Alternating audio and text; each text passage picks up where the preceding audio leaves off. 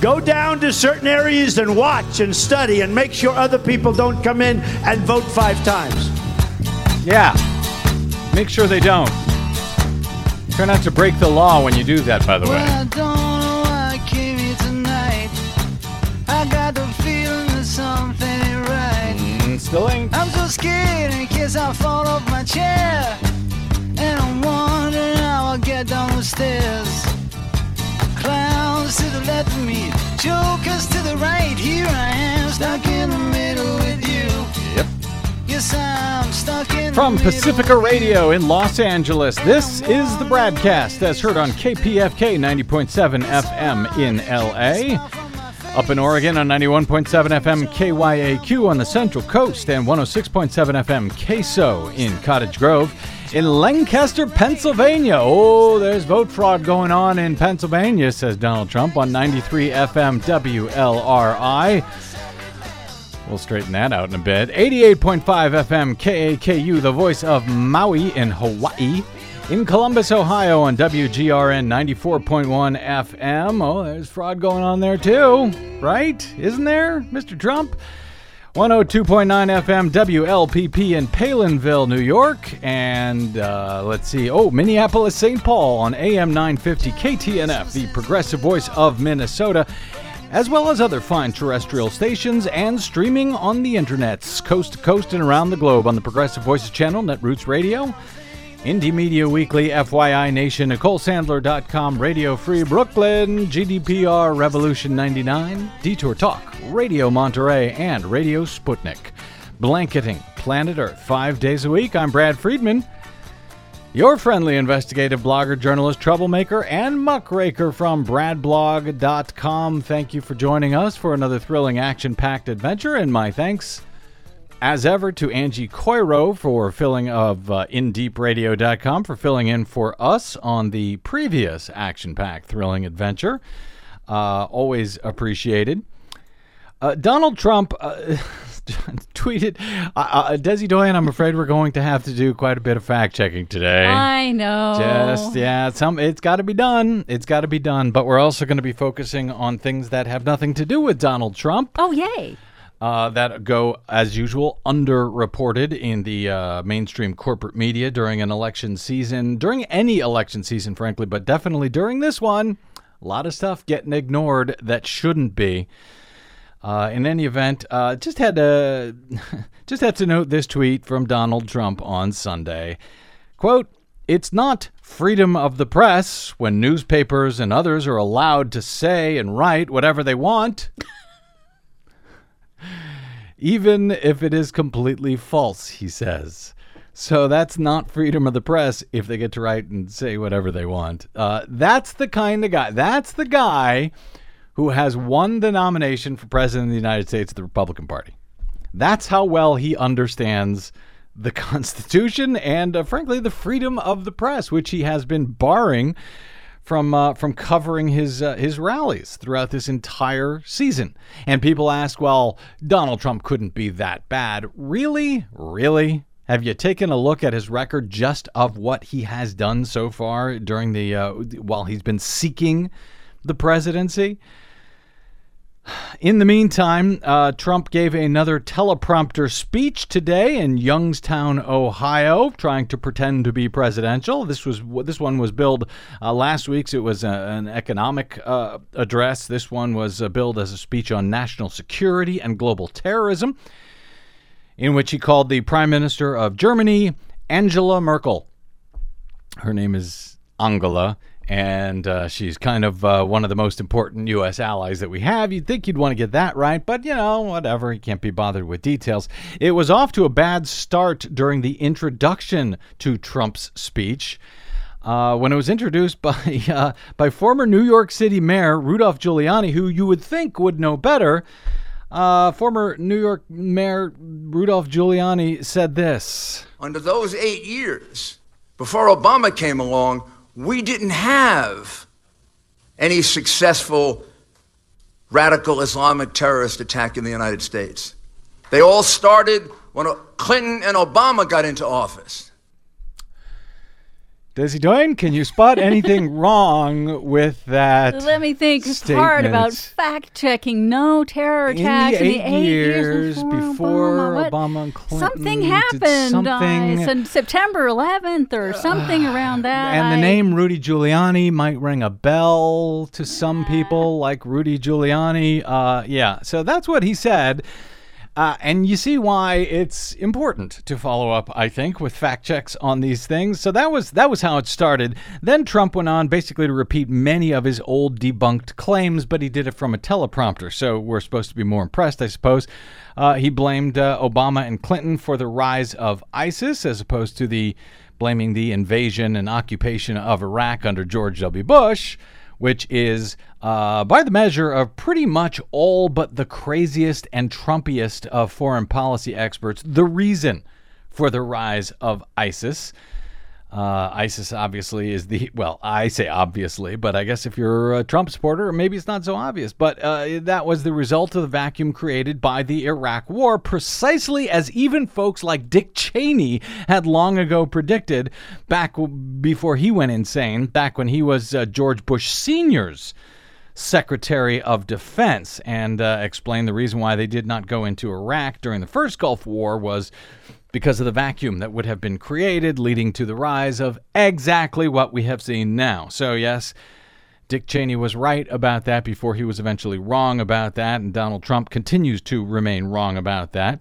Trump went on to repeat the debunked charge, no matter how much it's debunked, that the debunked charge that the U.S. paid $400 million in ransom money to Iran, which, as it turns out, is total nonsense.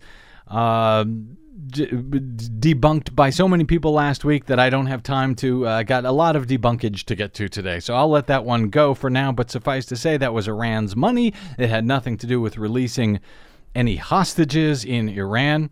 Trump also went on to claim yet again that he was against the Iraq War from the beginning, but as this audio before the invasion of Iraq suggests, this is Donald Trump on the Howard Stern show.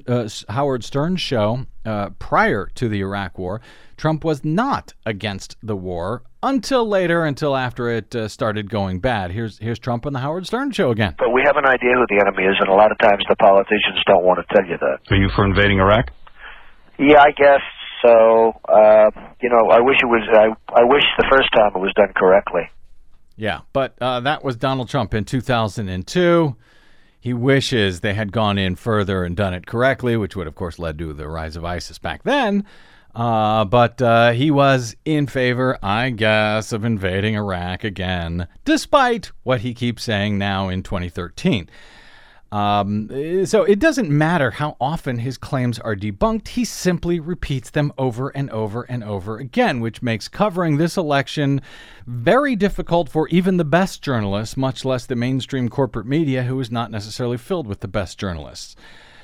Basically, his plan to stop ISIS, as he spelled it out during the address today, that plan to stop ISIS is, get ready, to stop ISIS. Oh. That's the plan. Well, that's different. Yeah, no actual plan spelled out as far as I could tell. He said he would not telegraph the military plans and what they are, but that he will also not only destroy ISIS, but also decimate Al-Qaeda using, quote, military, cyber, financial, and ideological warfare.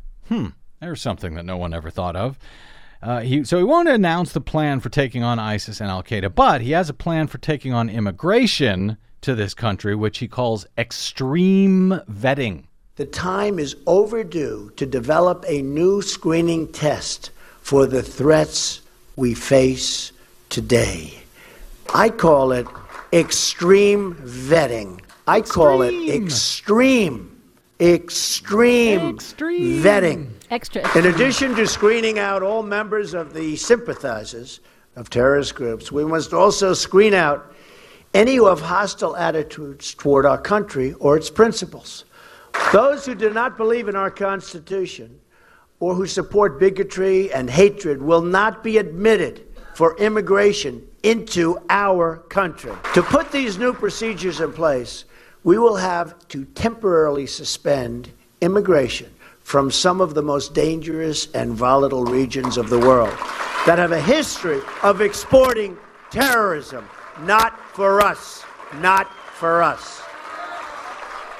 So once again, no real actual details of this extreme vetting, what it actually would be. For the record, mind you, it takes some at least 18 months right now for refugees to come to the U.S. from areas like Syria and so forth, anywhere from 18 months to 2 years, if they're allowed to come here at all. That despite Donald Trump's claims that millions of refugees are streaming into the U.S. In the meantime, however, over the weekend, something that Donald Trump failed to mention at all. He went through a litany of all of the horrific attacks that have happened in recent years by Muslim extremists in this country and elsewhere. But one that an attack that he did not mention happened just this weekend. But I guess that was, and this had to do, of course, with two Muslims, but I don't know why Donald Trump didn't bring it up. Oh, I see why he didn't bring it up. A lone gunman executed a revered Queens imam and his friend as the pair walked home from Saturday prayers, blasting each in the back of the head without a word, according to officials. Mosque leader Mulama Akanji and his friend Thara Uddin were dressed in Muslim garb when the killer approached from behind and shot from point-blank range, according to New York Police Department Deputy Inspector of the Queens South Detective Bureau. Queens, of course, is Donald Trump's hometown. He was born in Queens. You would think he would be concerned about this execution-style killing. Akanji, 55, a married father of three, was a respected religious leader. He arrived in Queens from Bangladesh less than 2 years ago. Uddin was 65-year-old. He died about 4 hours after the attack. We are all crying, said his brother Mashuk Uddin. There's so much crying. Scores of worshippers from the mosque gathered within hours at the murder scene to denounce the cold-blooded ambush as a hate crime. Quote, "That's not what America is about," said local resident Karul Islam, 33 years old. "We blame Donald Trump for this. Trump and his drama has created Islamophobia." A high-ranking police source, according to the New York Daily News, said that the New York NYPD Hate Crimes Task Force would investigate, but that it was too early to say what the motive was.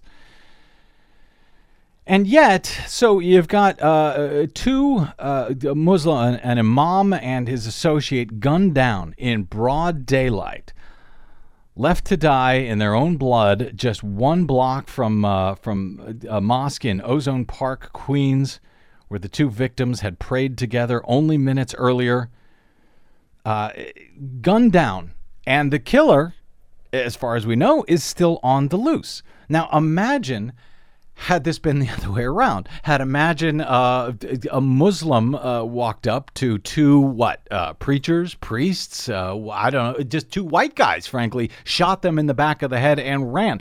Every cable news station in this the country at this point would be going wall to wall about this Muslim extremists on the loose. And yet, this guy, there has hardly been anything. I don't see anything in the media about it. The fact that you've got this guy who walked up and silently shot two people in Muslim garb in the back of the head in broad daylight on a Saturday.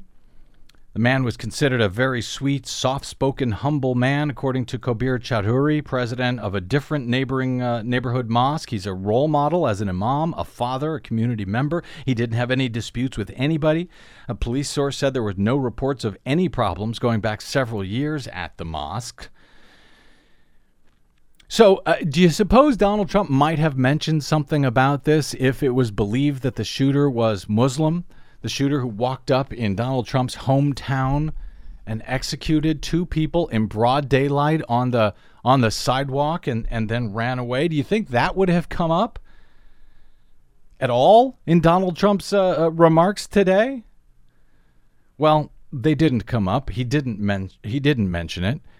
And that's kind of where we are. Apparently, you can go up and you can kill all the Muslims you want with, no real penalty, no real freak out from the electoral cycle or from the mainstream corporate media. But if it's the other way around, look out. So it's just amazing to me where we would be. Imagine where we would be right now. Had that been a Muslim attack, had ISIS claimed responsibility for that, and that shooter still been on the loose today. In the meantime, speaking of stories that are not properly covered by the corporate media, severe flooding is now engulfing the state of Louisiana, forcing massive evacuations. Desi Doyen, I know you've been keeping your eyes closely on this.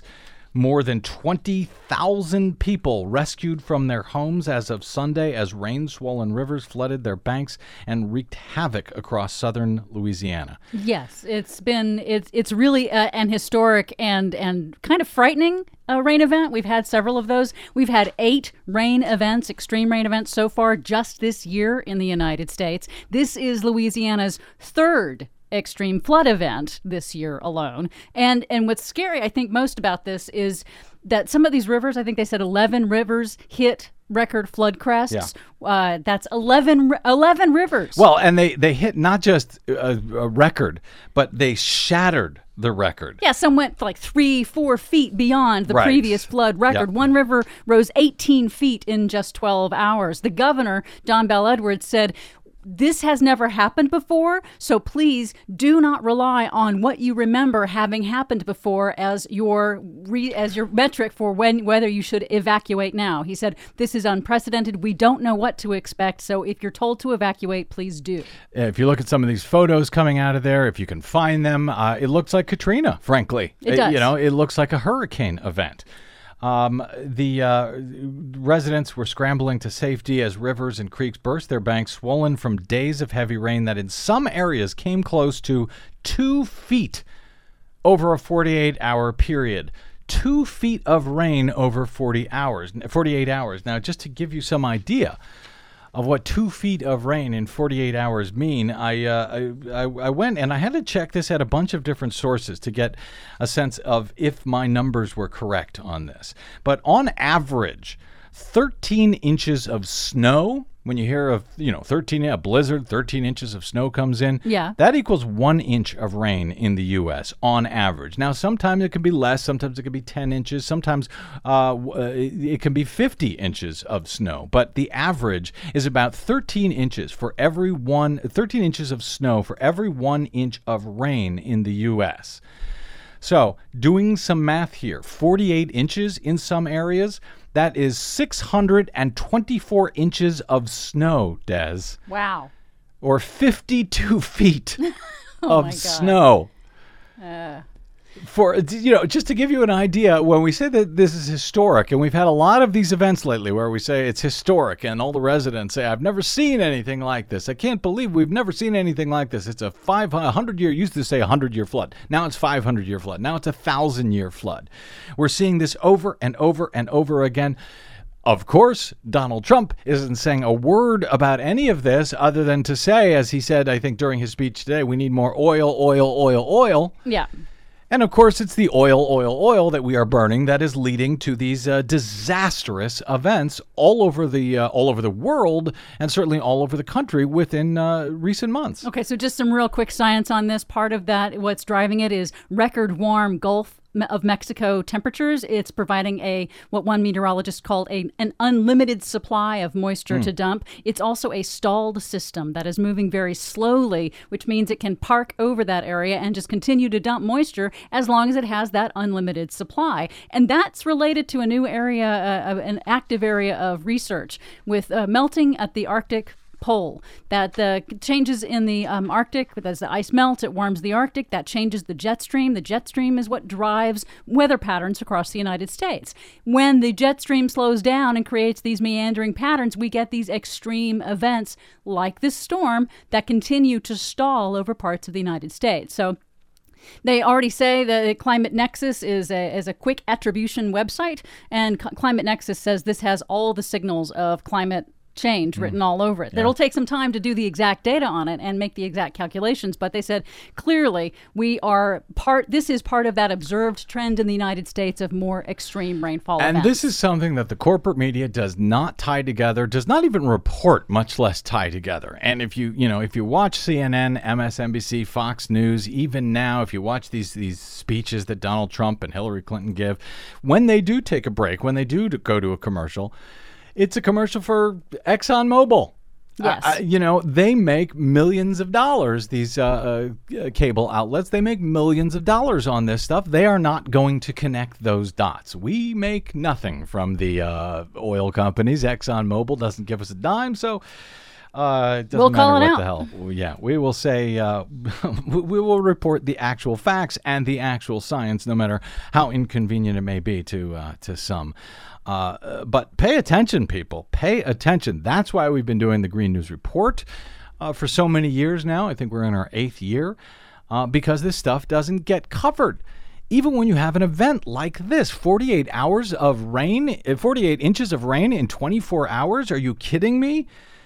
Tens of thousands of people rescued, not just evacuated, rescued.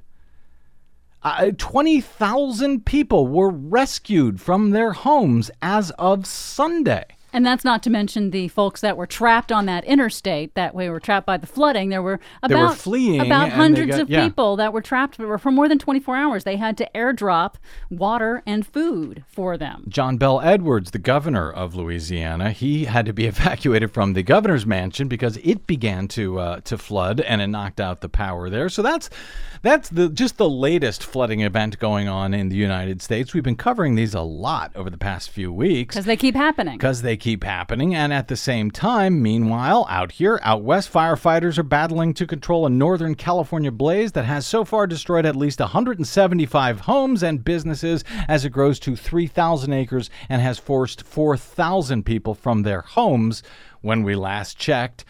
On Monday, the fire in Lower Lake, California was just 5% contained, and fire officials expected the flames to continue to be aggressive, spurred by the temperatures in the 90s. This is in Northern California. Down here in Southern California, where we are, temperatures are pushing triple digits. This is the 4th major fire since last summer to hit this same county, Lake County, California. Which is a rural area, a resort area east of about an hour and a half northeast of San Francisco.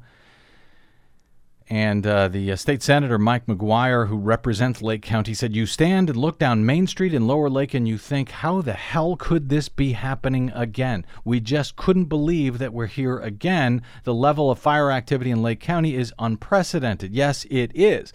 Because last year, fires broke out in the largely rural county during July and August, scorching more than 70,000 acres and destroying about 100 homes in one place. And the Valley Fire nearby burned another 76,000 acres, mostly in Lake County. 4 people died in that fire, and nearly 2,000 homes and other structures were destroyed in what state fire officials call California's 3rd largest wildfire in terms of buildings lost. That was the Lake County fire last year, and here they are again, facing a massive wildfire once again. Luckily, so far, no injuries or deaths have been reported, at least to people. A number of pets were found killed.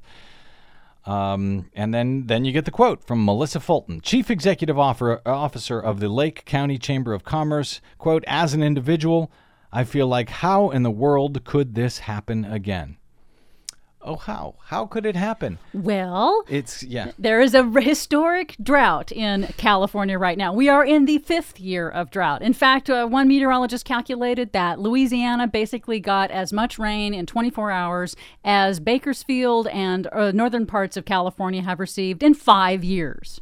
That's the difference in rainfall. Now, remember when Donald Trump was out here a few months ago? And he said there is no drought? Yes. In California, the people told him there is no drought. He's hearing from people. There's no drought.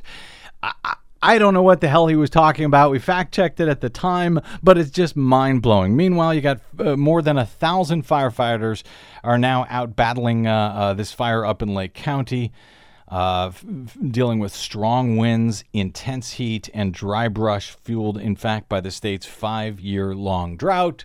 5-year-long drought that's not happening at all. 7 other large wildfires are currently burning out here in California, about 360 miles south in San Luis Obispo, California. A 4,300-acre fire has destroyed 12 structures and damaged 20 others. In Monterey, California, our listeners up there on Radio Monterey, near Big Sur, an aggressive fire continues to burn more than 73,000 acres throughout this month and in late July. That fire has destroyed 68 structures, including 57 homes, and a bulldozer operator died while battling the flames in late July. So the cost of climate change that doesn't exist, that is a myth, according to a hoax, according to one of the 2 major party presidential nominees for the United States. That hoax continues, and it continues to be costly. Speaking of hoaxes that continue to be costly, more Donald Trump, more hoax concerning voter fraud after this break. I'm Brad Friedman. This is your BradCast.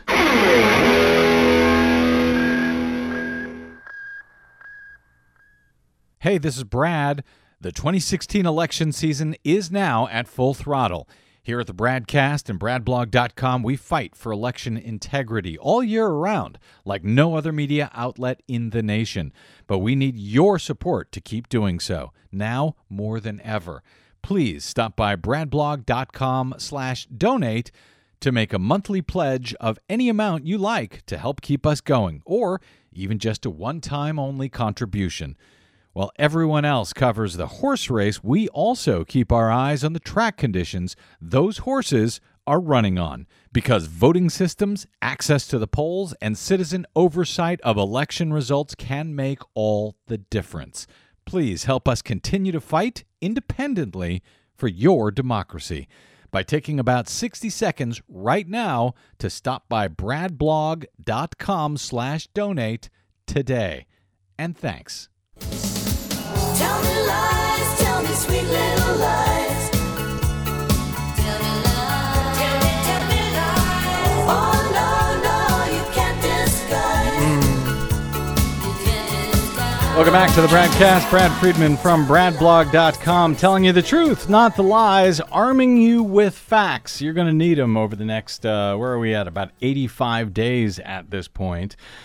A new poll released on Friday by NBC News, Wall Street Journal, Marist shows Donald Trump trailing Hillary Clinton by crushing margins in 4 key swing states, according to TPM. In North Carolina, which Mitt Romney won in 2012, that is crucial to any chance that Donald Trump might have for winning the presidential election this year.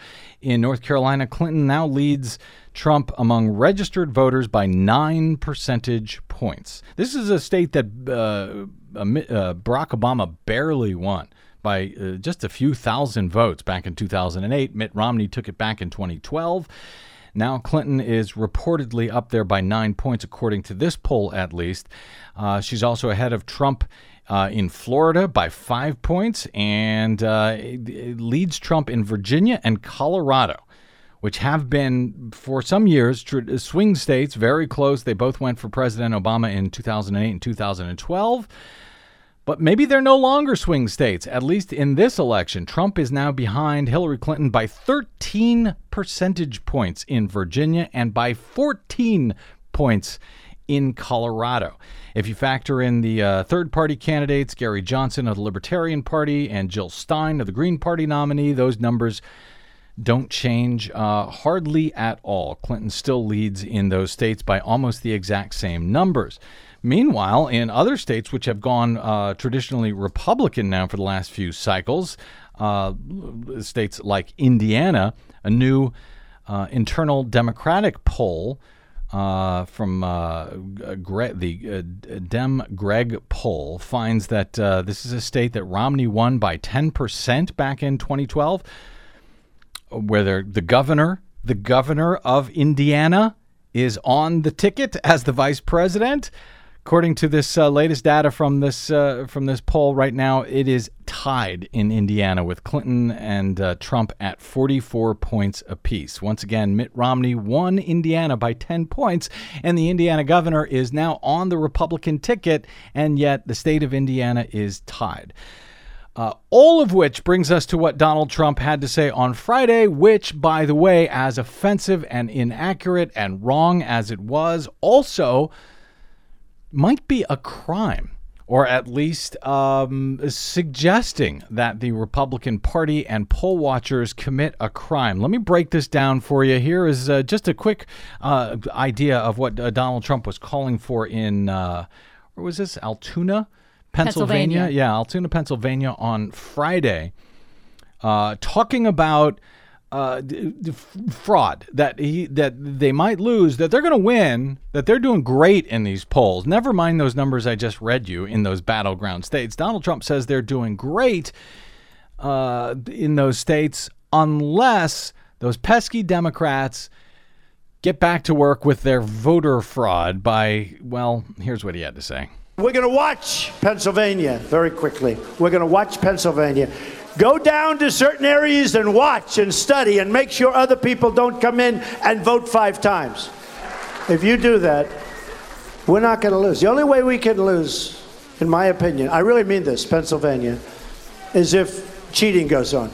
I really believe it. We have to call up law enforcement, and we have to have the sheriffs and the police chiefs and everybody watching. Because if we get cheated out of this election, if we get cheated out of a win in Pennsylvania, which is such a vital state, especially when I know what's happening here, folks. I know she can't beat what's happening here. The only way they can beat it, in my opinion, and I mean this 100%, if in certain sections of the state they cheat, okay? Certain sections, certain parts he was talking about. What certain parts of the state might that be? What might that be? Who might those certain voters be that he is convinced are going to come in and vote 5 times? Now, you can't vote 5 times, at least not in the same place. I suppose you could try to commit voter fraud in 5 different precincts somehow if you can figure out 5 different voters who haven't voted yet, and you can figure out their name and their address, and you can go in and you can say you are them, and the poll workers don't recognize that that you are not them. Meanwhile, you are risking a 5 years in jail and a $10,000 fine federally, not to mention state penalties as well if you try and do this, all for 1 vote, or I guess all for 5 votes if you're going to vote 5 different times. This is what the Republicans have been claiming for years, and they are still hanging on to this, what happened in Pennsylvania, what happened in Philadelphia that we debunked, I don't know how many, back in December of 2012 at bradblog.com, and I'll get to that debunking in a minute. But Trump, who has previously suggested the November 8 election would be rigged for Democratic rival Hillary Clinton, according to the LA Times, said he'd, quote, heard some stories about certain parts of the state. And we have to be very careful. Maybe you should go down and volunteer or do something, he told the audience. And then he went on to the part you heard there. We have a lot of law enforcement people working that day. We're hiring a lot of people. We're putting a lot of law enforcement. We're going to watch Pennsylvania, go down to certain areas and watch and study and make sure other people don't come in and vote 5 times. Now, the presidential candidate, nominee for president of the United States, as far as I know, does not do the hiring of local law enforcement. That would be up to the states and the counties and the localities and so forth. But that's what Donald Trump is claiming he's going to do. Okay. That's odd because they're not allowed to do that. And the Republican Party in particular is not allowed to do that. The Republican Party has been trying to do this stuff now for decades. And what Donald Trump seems to have been calling for in Pennsylvania would be in violation of a consent decree that the Republican Party had to sign decades ago, that they agreed to sign decades ago, after doing exactly this, after targeting certain areas for voter suppression, certain places, certain people. And in this case, of course, they're talking about, the inner city precincts.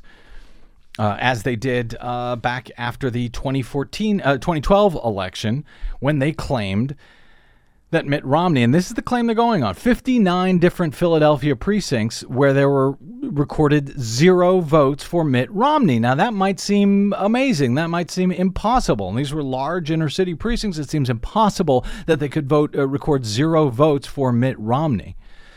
But in fact, we looked at this at bradblog.com. We looked at the evidence for a number of myths about Obama getting 108% of the vote in one county in Ohio, that there was 141% turnout in another county in Florida, that it exceeded 100% turnout in several Colorado counties. We went through them case by case, state by state, to look at these claims county by county to see if they added up, and in every case they did not.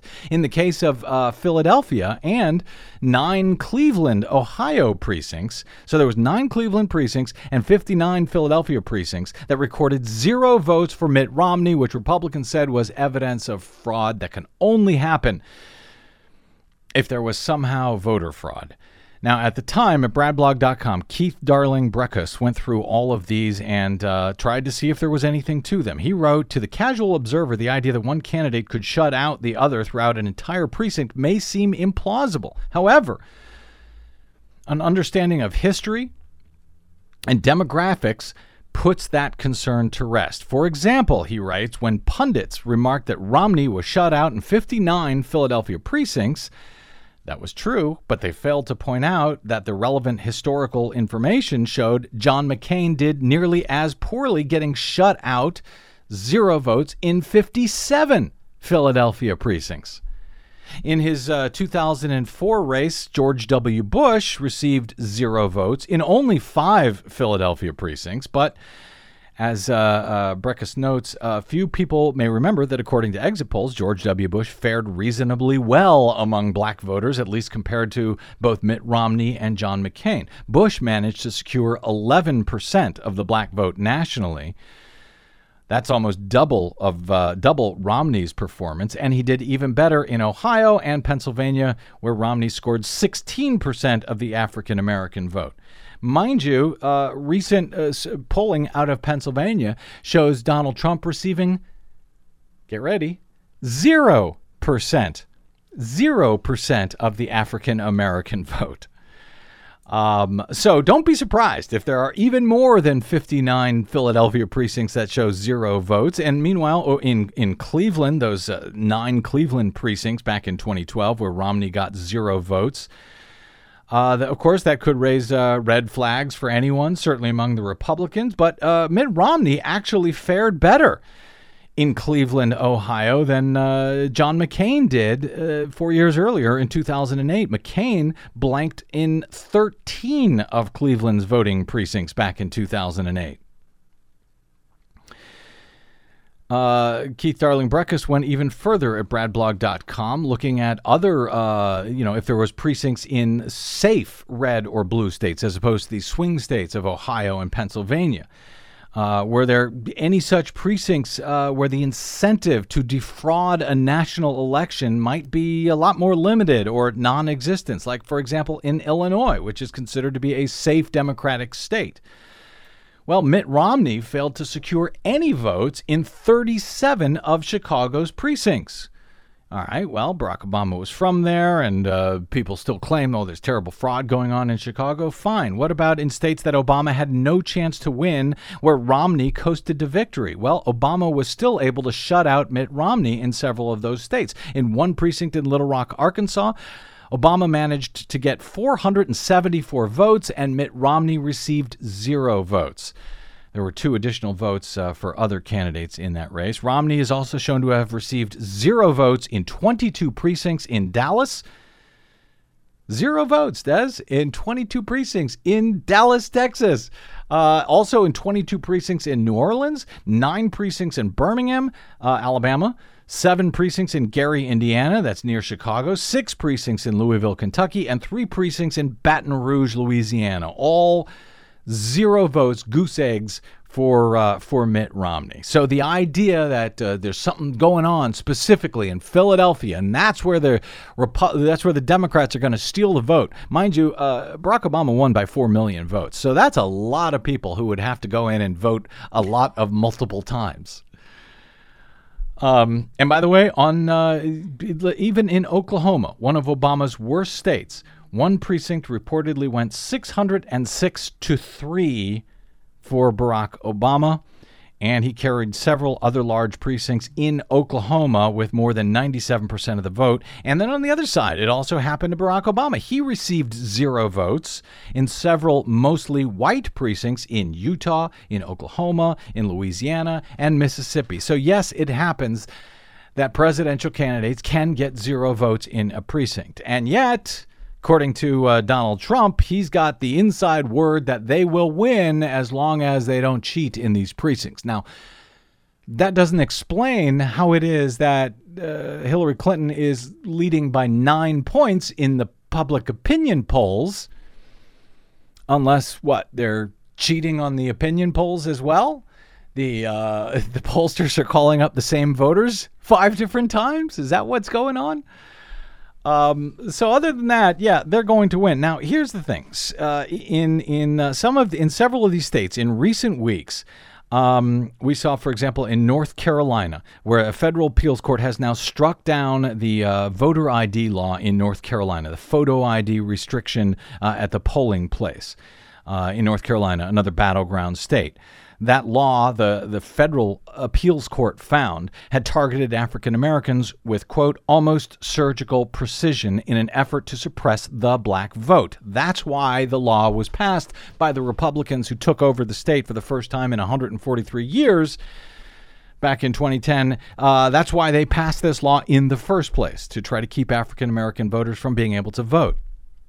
Same thing happened in Texas, where the most conservative appellate court in the land a few weeks ago found that Texas also violated the Voting Rights Act by attempting to depress the turnout of black and Latino voters in Texas. In Pennsylvania, meanwhile, their photo ID law was struck down in court back in 2014.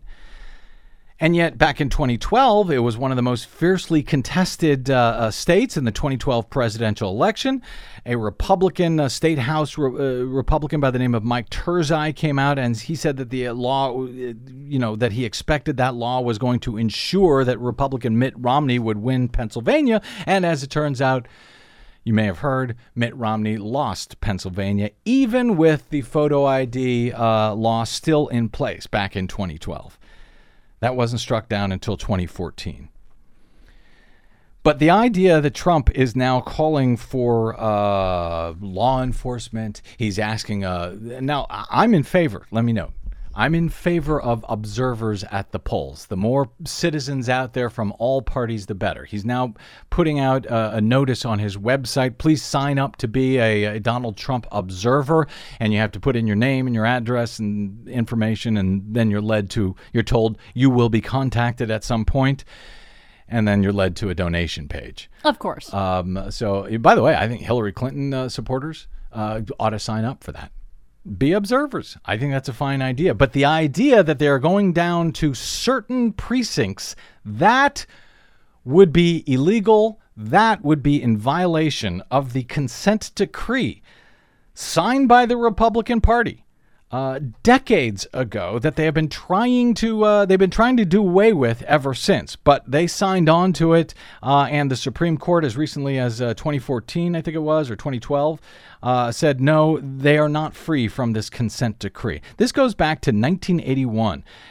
New Jersey gubernatorial race, the Democratic National Committee and the New Jersey Democratic State Committee had filed suit against the RNC and against New Jersey Republicans' State Committee for alleged intimidation of minority voters in violation of the Voting Rights Act of 1965 and in violation of the 14th and 15th Amendment to the Constitution of the United States.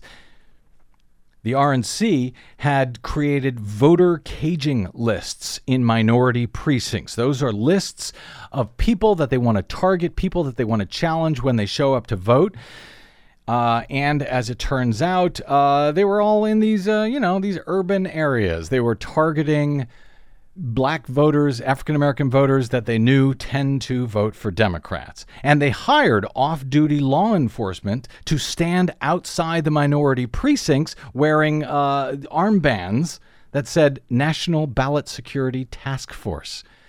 Some of these guys had firearms on them. And this is what they sued about, what the Democrats sued about back in 1981. And the settlement, which the RNC signed, was applicable nationwide. It limited the RNC, its agents, and its employees from the ability to engage in voter fraud prevention efforts without prior court approval. So if they got a plan to watch the polls, all they have to do is go to the courts and say, hey, here's our plan, and get approval for that. But they haven't done it, ever. They've never gone to ask for approval for any of their plans. Instead, what they did was they went back to court back in 2003, I think it was, when they went back to try to get them to make the claim. Let's see, was it 2000? No, I don't have the date here. But it was, they went to court and made the argument that, the problem with minority voting rights is no longer a problem because we've got a black president. At the time, we had a black attorney general. The Michael Steele, the African-American, was head of the RNC. And they said, therefore, we can do away with these with this consent decree. You can release us from this consent decree. There is no reason for us to have to get permission anymore to do our ballot, quote unquote, ballot integrity program. Well, the judge had none of that. The judge wrote that the district court correctly notes that any increase in minority voter registration or voter turnout due to the Voter Registration Act, that is irrelevant to the consent decree because the consent decree was not designed to encourage minority voter registration, but rather to prevent voter suppression. So it makes no difference whether minority turnout and voting was up. It didn't have anything to do with that. It had to do with keeping voters from being suppressed by these tactics that Republicans have now been using for decades.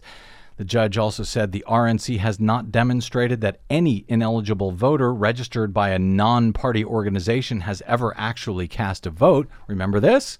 Acorn? They told you that Acorn was going out there registering all kinds of people in Philadelphia, committing voter fraud. Well, as it turns out, as we've been telling you for years, there is no evidence of a single vote ever being cast by someone who was registered to vote improperly by Acorn or these other third-party groups that go out there and register voters. Not a single illegal vote. And mind you, there had to be at least 4 million of them for Barack Obama to beat Mitt Romney back in 2012, if you believe what Donald Trump believes. The judge went on to say that the court had never prevented the Republican National Committee from implementing a voter fraud prevention program that the RNC had submitted for preclearance because the RNC has never submitted any voter fraud prevention program for preclearance. Judge goes on to write, if the RNC does not hope to engage in conduct that would violate the decree, it's puzzling that the RNC is pursuing vacating this consent decree so vigorously. So that was back just a few years ago. They were not allowed out of that consent decree. And in fact, if it is shown that Donald Trump is an agent of the Republican Party, and if he is calling for these measures, guess what? The Democrats can go back to court and they can ask for that consent decree to be extended for yet another 8 years. Rick Hassin, the election expert over at from UC Irvine, he writes at Election Law Blog, believes that what this activity is could very well itself violate the consent decree and that the DNC can ask for it, therefore, to be extended for up to 8 years, at least if they can determine that Donald Trump counts as an RNC agent in these circumstances. Does he? Well, They are certainly acting in concert, he writes, the Trump and the RNC, and it's plausible to argue that Trump and the RNC are agents of each other for purposes of this election. And that he is now talking about engaging in behavior that would violate that consent decree. So, well, one of the things that I think is some people don't recognize is what this looks like in practical terms. I think we've had stories about so-called poll watchers who would actually go and challenge individual voters at a precinct. And then that individual voter, if they couldn't prove the reverse of whatever that challenger was saying, they would have to vote on a provisional ballot. And this was, a street by street, precinct by precinct level of trying to prevent people from voting. Certain areas, certain places that I've heard of down in Philadelphia that we need to go in and monitor. This could cause havoc. This could cause violence on Election Day.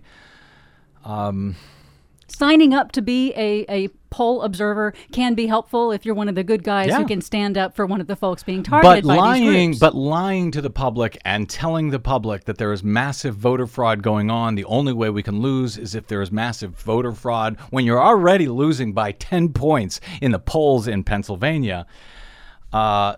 It's just amazing, and it needs to be spoken to. So consider it spoken to. We'll continue to do that, and we'll continue with even Republicans now in the right-wing media are starting to notice, Houston, we got a problem. We'll have that story right after this. I'm Brad Friedman. Don't go away.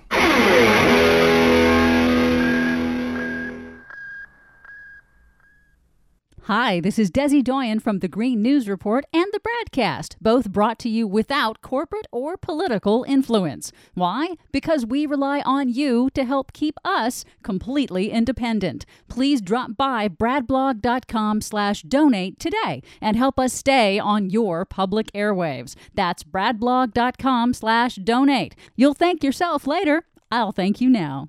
Back to life, back to reality, back to life, back to reality, back to life, back to Well, I don't know if they're getting back to reality just yet, but the right wing, even the right wing talk radio hosts are starting to notice what they have done to this country, what they have done to themselves. At welcome back to the BradCast, Brad Friedman from bradblog.com. At BradBlog, we have been covering for more than 10 years. We have been fact-checking all of this stuff and nonsense coming out from the Republican Party. We've been warning that the party is going farther and farther and farther off the rails.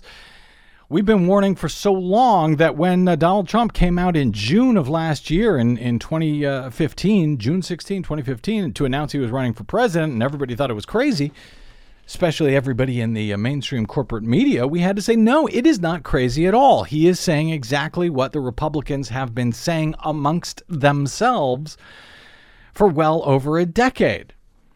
And finally now, even the right-wing radio talk show hosts are beginning to notice. Charlie Sykes, up in Milwaukee, Wisconsin, it looks like he is apparently beginning to take stock of just his part in creating the mess that we now have. He says, quote, "We have created this monster." He's referring to Donald Trump. He told Business Insider's Oliver Darcy that conservative media talking heads, himself included, have, quote, spent 20 years demonizing the liberal mainstream media, and then argued that some of the criticism of that media is justifiable, but he said that those years of attack have destroyed the credibility of media companies who are trying to fight Trump's fact-proof campaign with actual reporting. Sykes said that when this is all over, we have to go back. There's got to be a reckoning of all of this. He said, we have created a monster. He said, and I'm feeling to a certain extent that we are reaping the whirlwind at that, and I have to look in the mirror and ask myself, to what extent did I contribute? Good for Charlie Sykes. Now, Charlie Sykes is a guy who gave millions of dollars worth of airtime to Scott Walker back during the during that recall election back in 2012.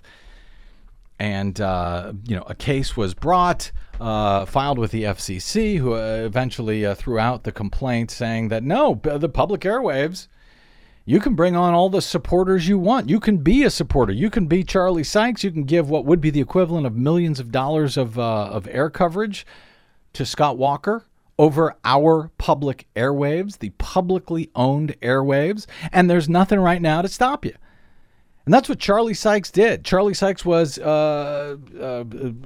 Scott Walker's biggest booster back then. Gave hours of airtime to him, calling on volunteers to do this and to do that. So I don't have a lot of sympathy for Charlie Sykes on the way he's abused the public airwaves. Now that it's come back to haunt him, now that he's been one of these never-Trumpers. But he's right, at least in this case. He's right in taking a look in the mirror and seeing that the problem has been him all along, and other right-wing media tools. For example, Eric Erickson, who is also another one of these never Trump guys.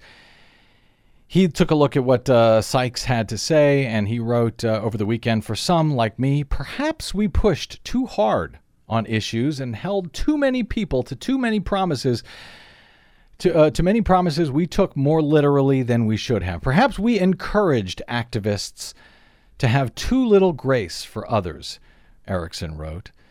He said conservatives have spent years calling out the mainstream media for making up stuff about the right.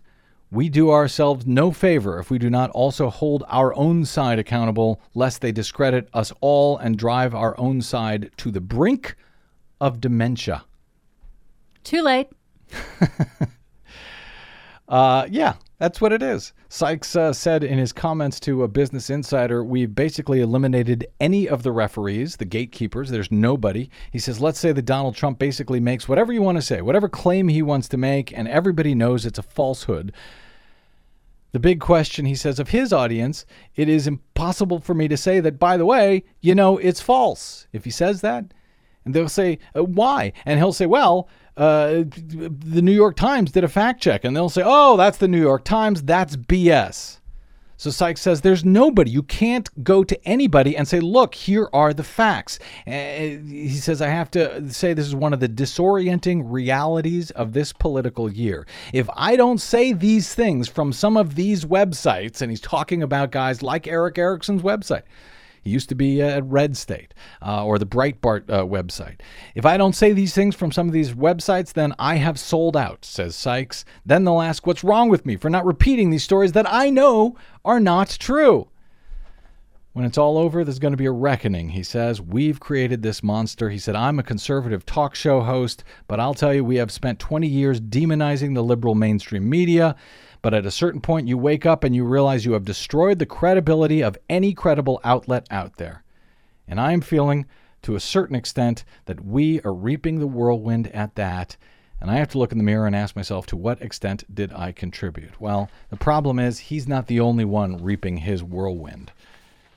The rest of the country, the rest of the world is reaping it as well. So thanks for admitting it, Charlie Sykes. Other than that, thanks for nothing. But thanks to you, Desi Doyen, our producer, and to you for spending a portion of your day or night with us as we try to straighten out the facts.